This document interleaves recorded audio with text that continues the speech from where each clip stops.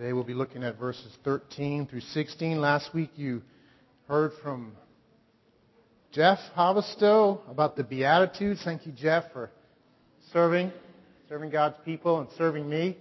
We had a wonderful time as a family at one of our sending churches, and we bring greetings from them. They carry us on their hearts. Sovereign Grace Church of Maryland, formerly Chesapeake Community Church.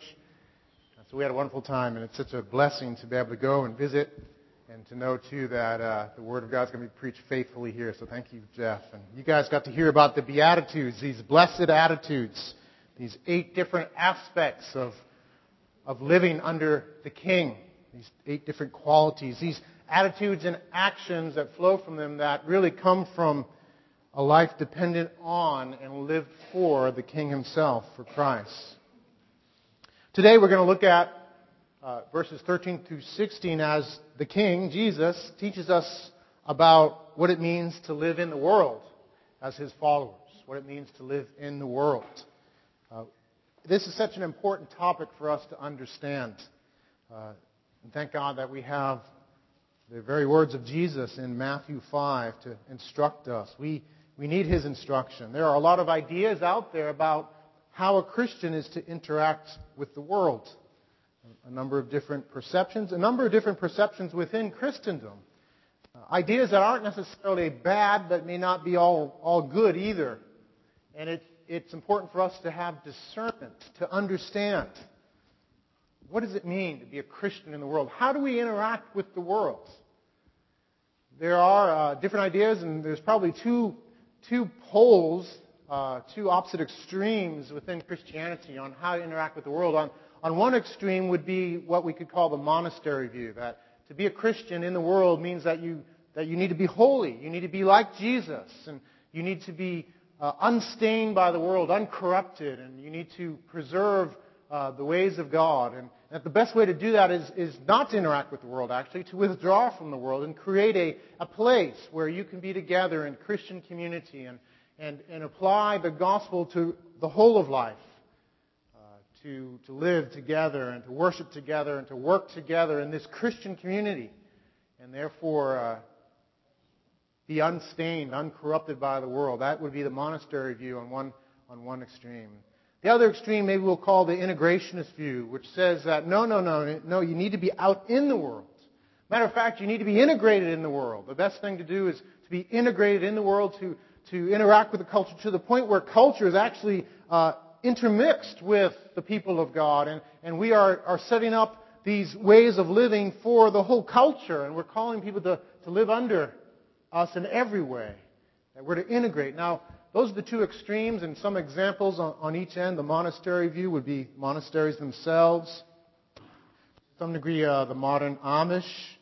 Certain American evangelical subcultures as well would be on that monastery view. And then on the integrationist end of things would be medieval Europe, where the church and the state were entirely mixed, and to live in the state, to live in any country there was to live under the church. Puritan New England to some degree. And certain elements of modern evangelicalism as well would be on that extreme. So we have monastery extreme and the integrationist extreme, and then probably the broad middle, where many Christians live, of trying to be a holy people, but also be in the world, and trying to figure that out. Now, many of us have a conviction and a practice about how to live in the world that we might not even be aware of. And that's not necessarily a good thing. We can just kind of go with the flow of our church or our friends or our Christian subculture without really thinking, what does it mean to be a Christian in the world? How do we interact? Monastery, integrationist, somewhere in between. How does this work? Well, we're not left alone. We have God's Word. We have this wonderful passage, Matthew 13 to 16. And God is faithful to speak to us and teach us from this Scripture. And I believe He wants us to understand how we are to live as Christians in the world. So with that in mind, let's pray and ask Him to speak to us, and then we'll look at His Word. Lord, we thank You for Your Word, and Lord, how You are very interested in how we are to interact with the world. Thank You for Your faithfulness to instruct us. We're not left alone to figure this out. Lord, we want to hear from You this morning. We ask you, Lord, to speak to us from your word, that we would learn and we would be changed and you would be glorified. Lord, I pray that your Spirit would anoint the preaching of your word. Lord, thank you for the blood of Christ and his life, Lord, that we're forgiven, I'm forgiven, and we can serve you by your grace. So come and be with us. Teach us, Lord Jesus, from this sermon, and be glorified in it, we pray. Amen. Amen. Matthew 5, verses 13 to 16. You are the salt of the earth. But if salt has lost its taste, how shall its saltiness be restored? It is no longer good for anything except to be thrown out and trampled under people's feet. You are the light of the world. A city set on a hill cannot be hidden, nor do people light a lamp and put it under a basket, but on a stand. And it gives light to all in the house. In the same way, let your light shine before others, so that they may see your good works and give glory to your Father who is in heaven. Matthew 5:13 to 16. This is a profound, succinct, and memorable teaching on how we are to interact with the world. Jesus does it in just 4 verses, instructs us how to live in the world. There are books and books written out there on how to interact with the world. Jesus, in 4 verses, packs it all together succinctly, profoundly, and memorably. Jesus is the ultimate preacher. He uses great word pictures here to convey truth to us. He uses this idea of salt and light. What he's saying is that we as God's people must live as distinct, holy, and influential, a distinct, holy, and influential presence in the world. We are to be a distinct, holy, and influential presence in the world. We are to be salt and light. So let's talk about this. First, salt. Jesus says, you are the salt of the earth. Do you notice what sort of verb he uses? He says, you are the salt of the earth. He doesn't say, you should be the salt of the earth. He doesn't say, you might be the salt of the earth. He doesn't say, even you will be the salt of the earth if you work at it. He doesn't say those things. He says what? You are the salt of the earth.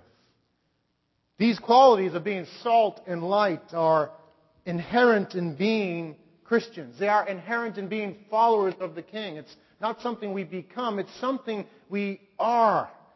We are irresistibly salt and light if we belong to Jesus. To belong to Him is to be salt and to be light. To have Him in us. To have Him living in us. To have our lives transformed by Him, in us and through us. To have come to Him by faith and grace, trusting in His death on the cross, living by the power of His resurrection, is to be salt and light. It's a characteristic of a believer.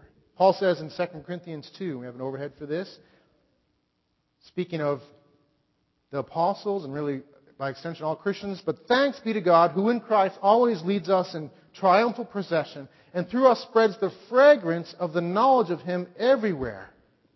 For we are the aroma of Christ to God among those who are being saved and among those who are perishing. To one a fragrance from death to death, to the other a fragrance from life to life. Who is sufficient for these things? Guys, if you are a believer in Christ, if you belong to the King, you smell like Jesus. You smell like Jesus. Jesus is in you. And for some, that's a pleasant odor. For others, it's a stench. They don't like the smell. You smell like Jesus. There is a radical difference in your life. Christ is in you. And there's a radical perspective. He's come and He's changed your life. As you've come to know Him and put your faith in Him, turning from sin, He has changed your life. And there's a new perspective and a new motivation. No longer does sin and selfishness have the same appeal it once did. No longer does the world entice you and deceive you. No longer does going with the flow work like it once did.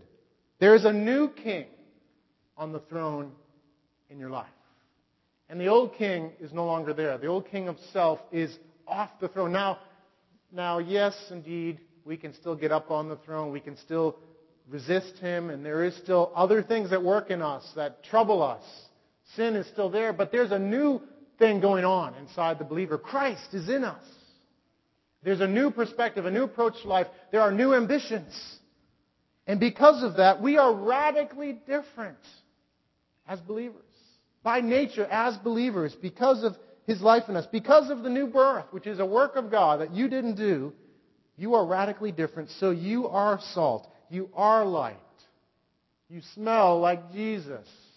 Though sometimes you wish you didn't, perhaps, but you do, and you can't get away from that. You are the salt of the earth. You are the salt of the earth, Jesus says. And he says, you are the light of the world. There is a context to this saltiness. There's a context to the being light. You're not salt. You're not like Jesus to be by yourself, to cloister, to become a clump. You are the salt of the earth. The call and the reality of life in Jesus is that you are put in the world. You are put amidst people that don't know Jesus and perhaps don't want to know Jesus. We are put as salt in the earth. We are put as the light of the world. There's a place for this salt and this light to interact in the world. So we are the salt of the earth. We are the light of the world. There's who we are, what we are, and where we are. We are in the world. We are to be salt for the earth, salt, light for the world. Now, salt, when we think of salt, we think of spiciness, right? When the use of salt for us, everyone here uses salt. Maybe some of you can't because of doctors, right? I use salt. I love salt. And what's salt used for in our culture? Mostly it's for flavoring.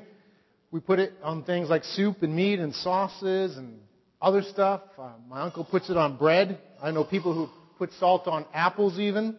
Things like that. A key to a good meal is supposed to be putting salt, having the right amount of salt. But in Jesus' day, they did use it for flavoring, but the prime use, the most important use of salt was for preservation. They didn't have refrigerators. They didn't have power. They couldn't plug a fridge in and put their stuff in the fridge. And if they wanted to preserve things, there were different methods, but one prime method was with salt. You would rub things in salt, and you might even store them in salt to preserve them. So if you had a nice steak, actually if you had a cow that you were making into steak, that's where steak comes from, by the way. It comes from animals. We forget that, but anyhow, some of us maybe aren't going to eat steak anymore, but they come from animals. And say you had all this beef that you wanted to use, you'd have to preserve it somehow. You would do it in that day by salting it. It would be by preserving it through salt to keep it from deteriorating, to keep it from rotting.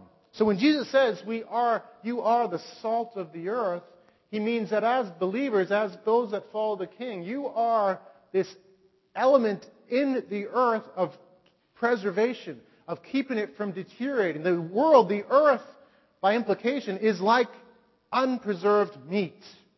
And if it's left to itself, it's going to decay and deteriorate. It's going to rot. And believers, followers of the King, are like salt in the earth. They are distinct and different from the world, but they're to be dispersed in the world to affect the world, to keep it from deteriorating, to keep it from deteriorating morally. So to be salt of the earth is to be agents of preservation, agents of good, to keep the world from deteriorating. Left to itself, the world will do that. We are the salt of the earth. We are to be distinct. We're not to be the decaying beef of the earth. We are to be salt. Salt does its work in decaying meat by being different than the decaying meat. It's salty, right? Salt is salty. We taste it. It has an effect. Salt is different than the meat around it. It is to be distinct. And it is to embody the qualities of the King in the world. To keep the world from deteriorating. To have an effect on the world. That's important. So that's the first part of what Jesus is saying. You are the salt of the earth. Guys, to interact with the world means you first have to be different from the world. That if we are no different from the world, we have no effect on the world. We are to be distinct. We are to live life under the King and have our lives transformed. And really what the Sermon on the Mount does is it lays out in these 3 chapters how to be different, what it looks like to be a believer. And is not the qualities of the Sermon on the Mount radically different than the ways of the world? If we live those things out, will we not be distinct and different? So Jesus is calling us to live out these qualities, to be like what the Sermon on the Mount calls us to, because we know the King. An important element in the Sermon on the Mount, and we touched on this before, and I believe Jeff hit this last week as well. These qualities are not something that you just pick yourself up by the bootstraps and do. These qualities are qualities that come from knowing the King. These are qualities that come from having Him as the center and source of your life. They come from depending on Him and knowing His grace. Being desperate in your weakness and sin, running to the King for forgiveness and grace and power.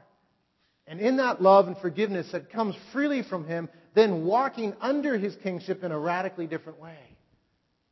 So when He's calling us to be salt of the earth, it's not like, guys, slap, get out there and do it. No, He's saying, guys, live under the King and be salt of the earth. Be light of the world. We are to be different. We are to be distinct from the world in word and deed. Helmut Thielicke says, to look at some Christians, one would think that their ambition is to be the honeypot of the world. They sweeten and sugar the bitterness of life with an all too easy conception of a loving God. But Jesus, of course, did not say you are the honey of the world. He said you are the salt of the earth. Salt bites. And the unadulterated message of the judgment and grace of God has always been a biting thing.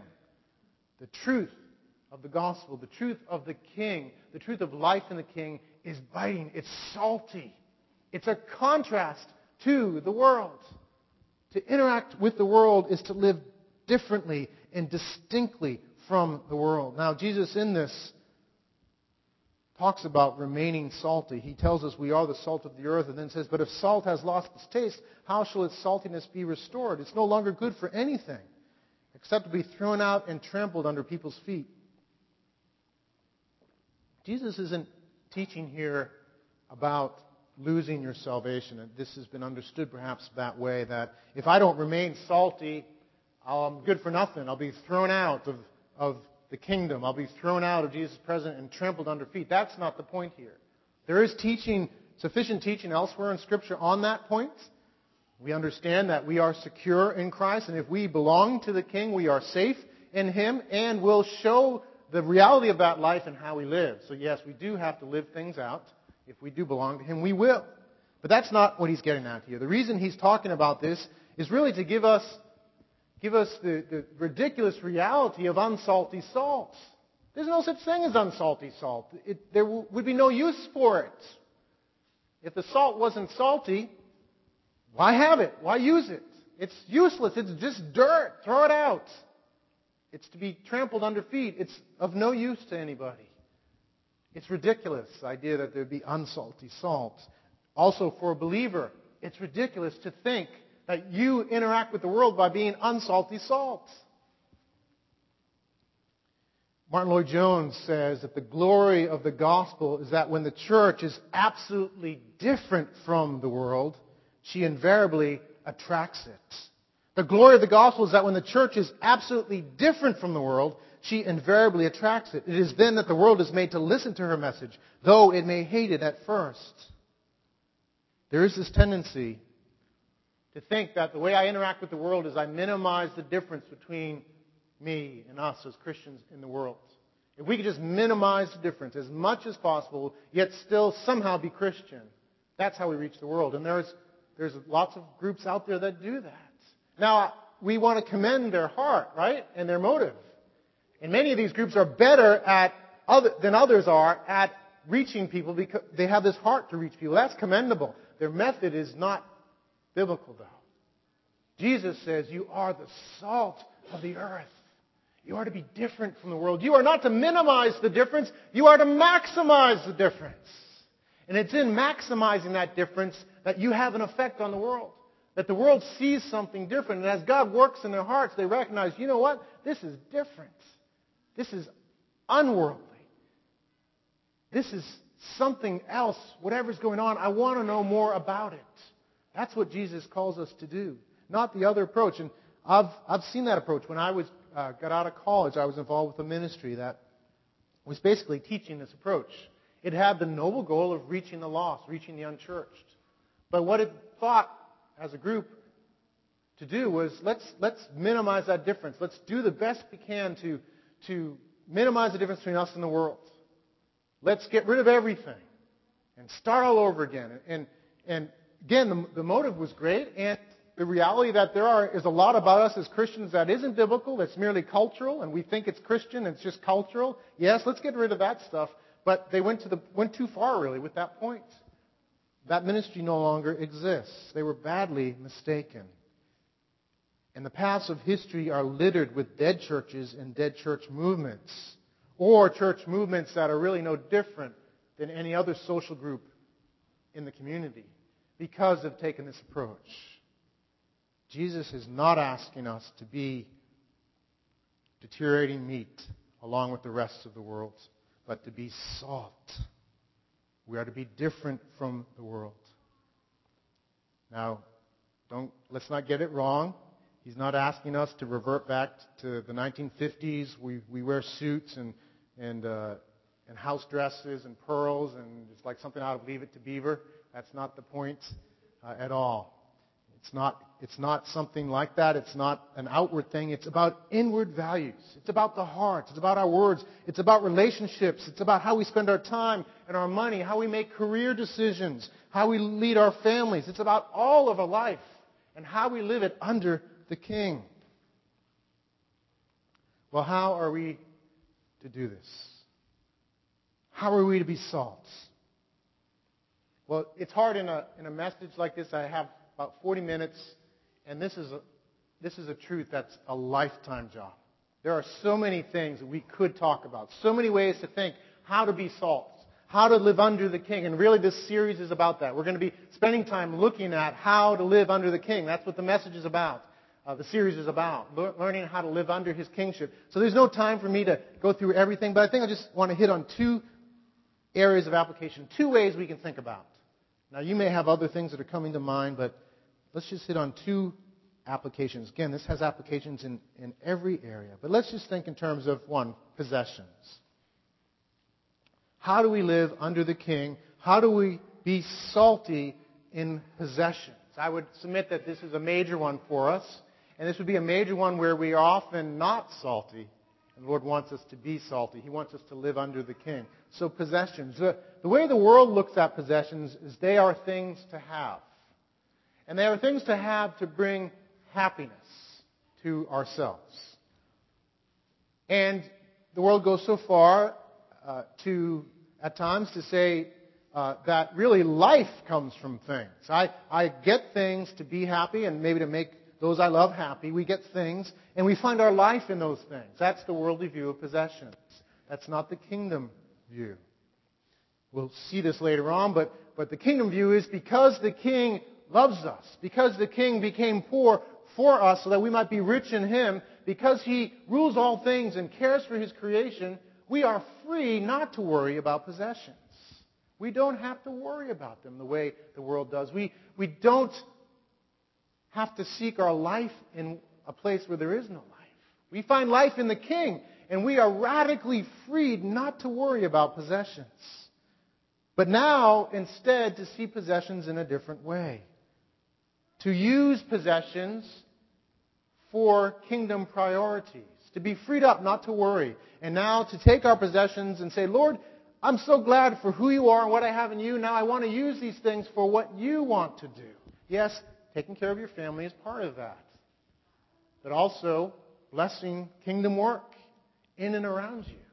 In and through the church, beyond the church, in missions, in caring for the poor. There's many ways that we can do that. We are freed up under the King to look at possessions radically different. Our culture is very different in this. We live in a very materialistic culture. perhaps the most. Dave Harvey, in the book Worldliness, quotes an article about this where the author says, consumerism was the triumphant winner of the ideological wars of the 20th century. Consumerism was the winner of the ideological wars of the 20th century, beating out both religion and politics as the path millions of Americans followed to find purpose, meaning, order, and transcendent exaltation in their lives. Liberty in this market democracy has, for many, come to mean freedom to buy as much as you can of whatever you wish, endlessly reinventing and telegraphing your sense of self with each new purchase. This is our culture. Materialism is a way of finding life and purpose in life. Compare it to what Jesus says in Matthew 6. Do not lay up for yourselves treasures on earth where moth and rust destroy and where thieves break in and steal, but lay up for yourselves treasures in heaven where neither moth nor rust destroys and where thieves do not break in and steal. For where your treasure is, there will be your heart also. That's a radically different mindset than the world's.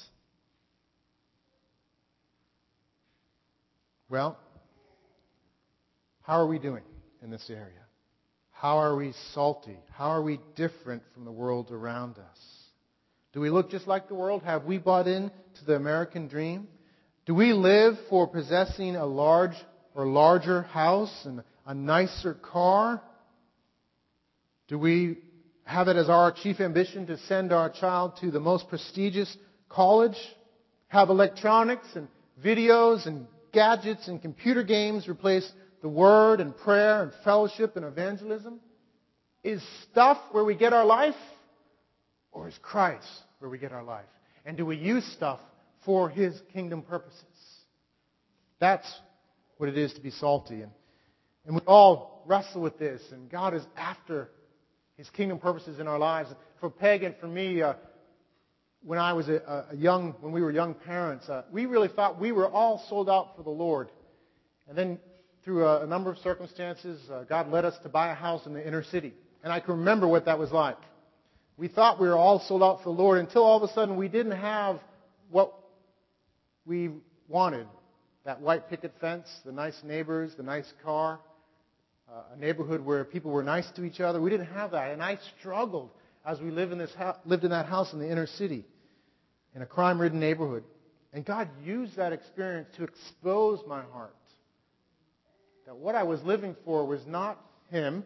I'm not saying we all need to go move into the inner city. That's not the point. But He used that in our lives to expose these worldly values we had. We wanted material success instead of His kingdom purposes. And we are so glad for that season of life and how that shaped us. These things exist in all of us. The Lord is after us in our hearts that we might be salty in Him and radically different as we find our life in Him. One other application. There are countless applications. Relationships. In the world, we have relationships really to make us happy. That's what we're after.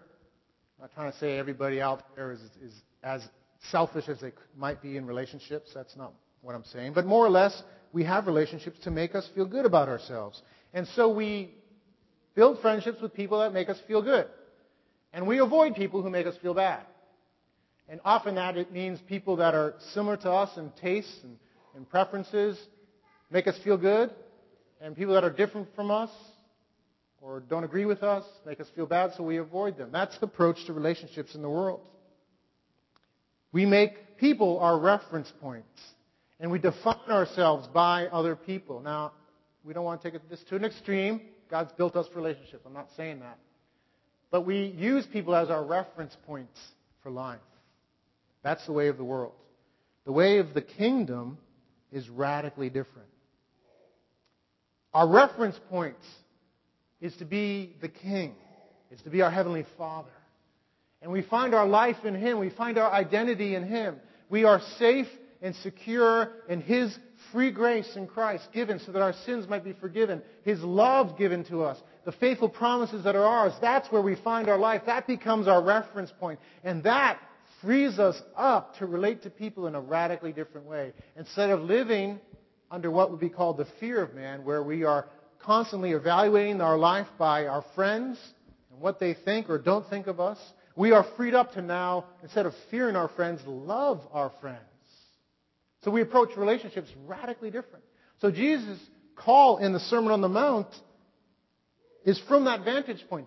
If you read through the Sermon on the Mount, there are radical ways of relating to people. We are to be meek in the face of abuse. We are to turn the other cheek, to go the extra mile. We are to love our enemies. We are to do to others as we would like them to do to us.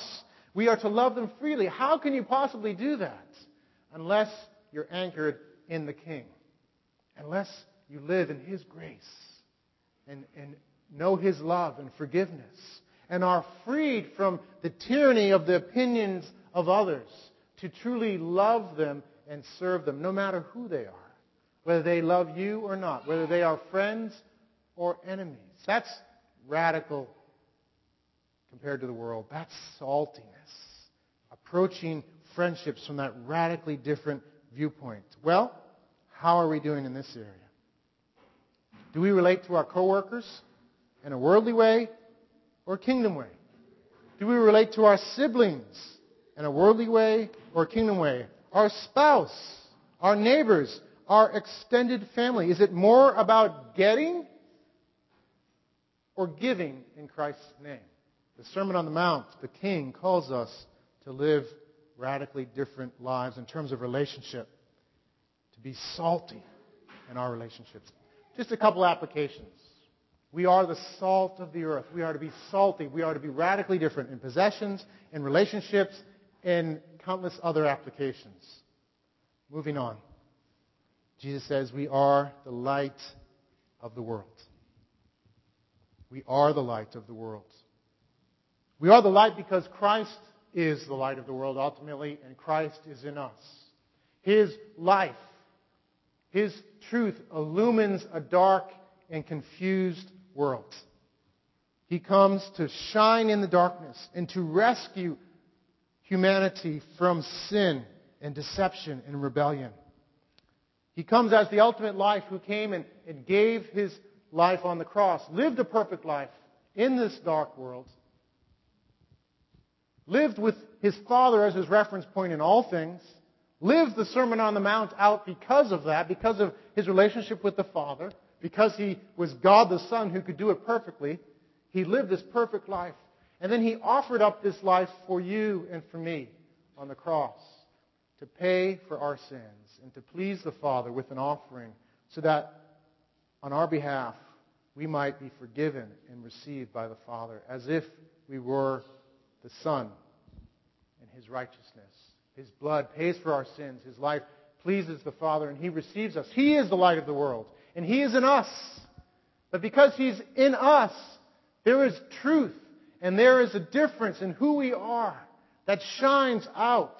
He is in us. We are the light of the world in Him. Now, I like to think of it more like a pixel on a TV. We have a TV, a big one in our basement. We got really cheap because one of the pixels was dead. But there's 1 million pixels on our TV, and it's really hard to find that one dead pixel if you look really hard. I think we're like that. We're pixels. We are together. We have Christ in us. We shine His light. We are little bits of light. And together we make a big picture. So it's not light by itself, but we shine for Him because He's in us. And through our lives, He illumines the dark world. And just as He was sent by the Father into the world, so He sends us. This is the second part of what Christ said. We are the salt of the earth. We are to be distinct and different from the world as we live in the world. Relating to the world, but from a very different vantage point. But also, we are to be in the world illuminating the world. We are to be the light of the world. We are to affect our world. We are to influence our world. We are to shine truth. And by our deeds, bless the world. We are to influence our world. So we're not to be a monastery Christian group. Neither are we to be an integrationist Christian group. We are to be salt and light. Different, yet influential. Loving others. Involved in our community. Jesus says we are the light of the world. And then He goes on to say, a city on a hill cannot be hidden. He uses two examples to illustrate how we're light. A city on a hill cannot be hidden, nor do people light a lamp and put it under a basket. A city on a hill. In those days, they built cities on hills often. Jerusalem is on a hill. It's hundreds of feet above the valley nearby. Other cities were. In 2005, we got to go to Italy, and in the Hilltown area, all these towns or cities built on hills above the surrounding plain or valley. Boston actually is a city on a hill. Originally, how many hills? Anyone know? 3. That's right. Tremont Street, 3 hills. Tremont. There were 3 hills in Boston, and it's built on the hill. It's a city on a hill. That was the original thought as well, that it would be a city on a hill to shine forth. A city on a hill cannot be hidden. Jesus' point is, if there's a city on the hill, it cannot hide itself. It's ridiculous for a city on a hill to somehow think it can hide itself. So it is ridiculous for a Christian to think that you can hide yourself in the world. You are a city on a hill. You are a light in a house. Nobody buys a light and puts it in a house and puts it under a basket. You don't go to Walmart with this nice new lamp, bring it home and say, "Don't you like this lamp?" And then you take your trash bucket, you put the lamp where it's supposed to be, you put your trash bucket over it. "Yeah, that's just right. I like it like that." That's ridiculous, right? You'd be insane to do that. It's just as ridiculous to be a Christian and think that somehow you can live in the world and not shine for Jesus. He's put us in the world to be a city on a hill that others will say, look at that person. There's something different about them. Look at that light. There's something different in their life. We are meant to shine forth. We are meant to be seen by others. And we don't always like that, do we? It can be embarrassing to be a city on a hill, can't it? Because you're different. You believe some crazy things. You believe actually that God is the center of all things. You believe that Jesus actually talks to you and speaks to you and leads you. You believe there are absolutes in life. And you stand out like a sore thumb, don't you? And we don't always like that. We try to hide the city on the hill. We try to put a basket over it. If there's just some way I can kind of minimize this thing, if I could just somehow not be so embarrassing to others, I'll just keep my mouth quiet. I'll put a basket over who I am. I'll hide it. And so we hide ourselves. We go incognito out into the world. We don't tell them about being a Christian. We just think, well, maybe they'll just kind of notice eventually. Because it's really embarrassing sometimes to talk about Jesus and to really say this thing that life is about Jesus, all from Him, through Him, and to Him, and He speaks to me. We don't want them to think we're crazy, so we minimize it. And then we withdraw, perhaps. I'm just going to be with the people that understand me. I'm going to hang out with other believers and go to a college maybe to get away from them. And nothing wrong with a Christian college, but we can sometimes go there and we can do things because we want to withdraw. We withdraw into our groups.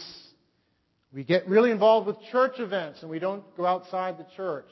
Nothing wrong with church events. Nothing wrong with being involved in your church. But if that is all we're doing and we're not out in the world, there is something wrong. We are a light meant to be shining in the house.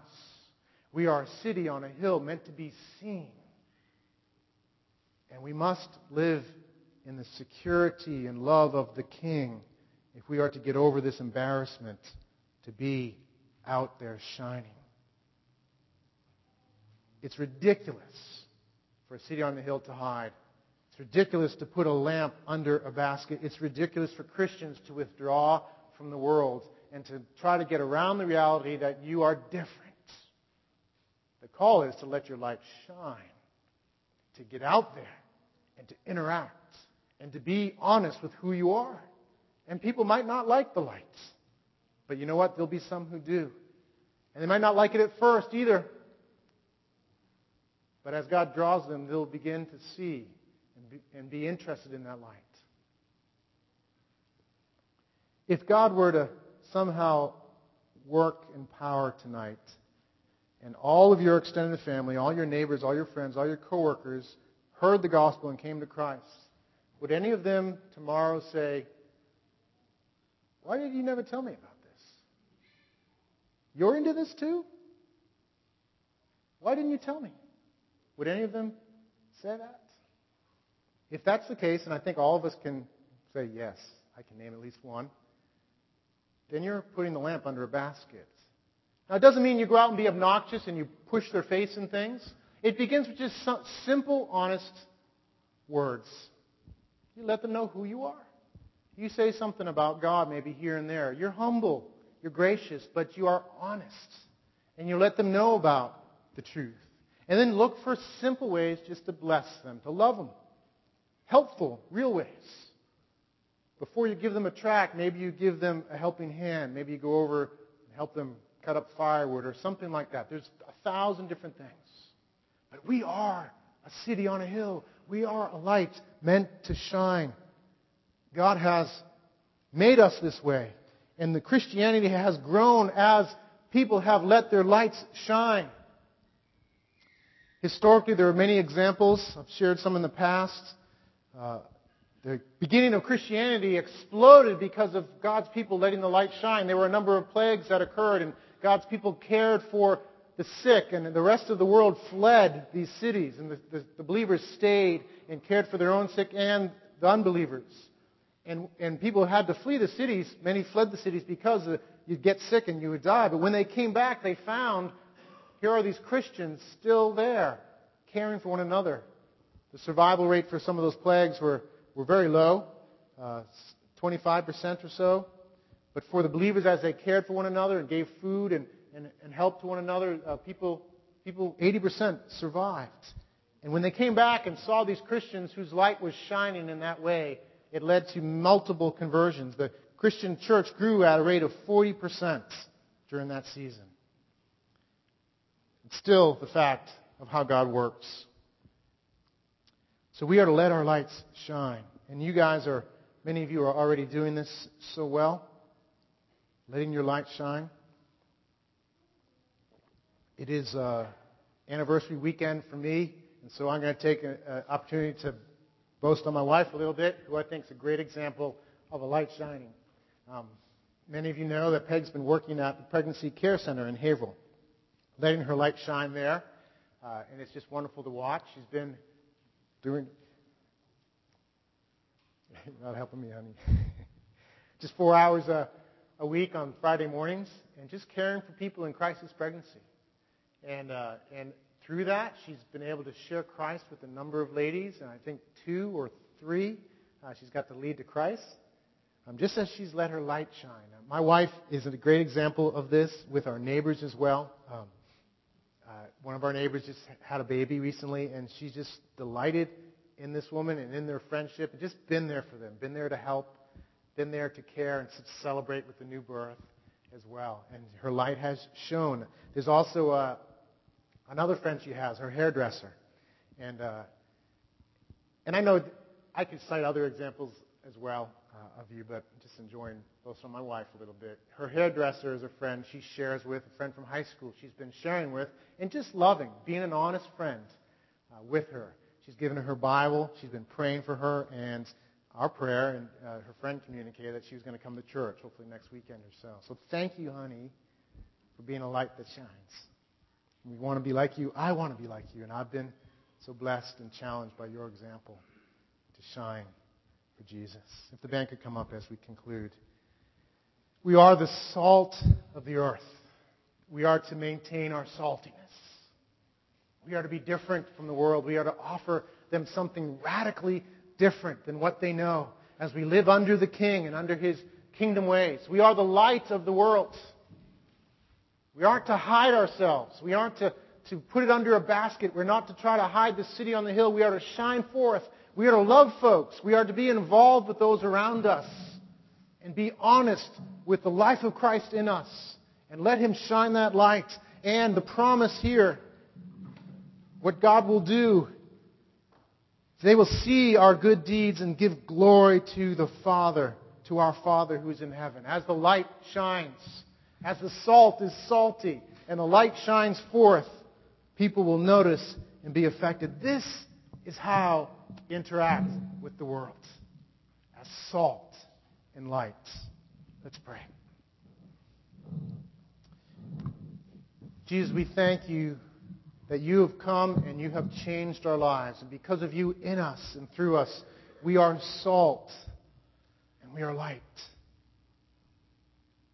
Lord, thank you for this.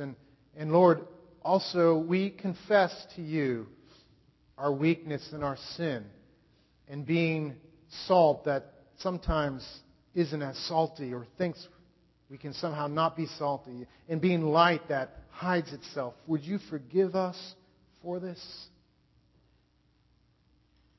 And would you make us salty salt and bright, lucid light?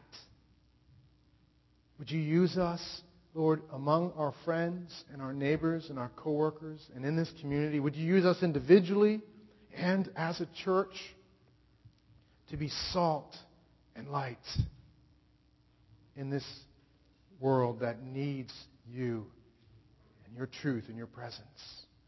Lord, would you lead us forward in this truth as well? Lord, I don't just want to touch on this today and then move on. I want us to be transformed by this truth and by your call to be salt and light. So would you work in us? Might there be testimonies next week and next month and next year of how you have instructed us in living as salt and light and used us and worked and glorified your name and touched lives. Come, Holy Spirit, into our lives. Fill us and accomplish these things, we pray, in Christ's name.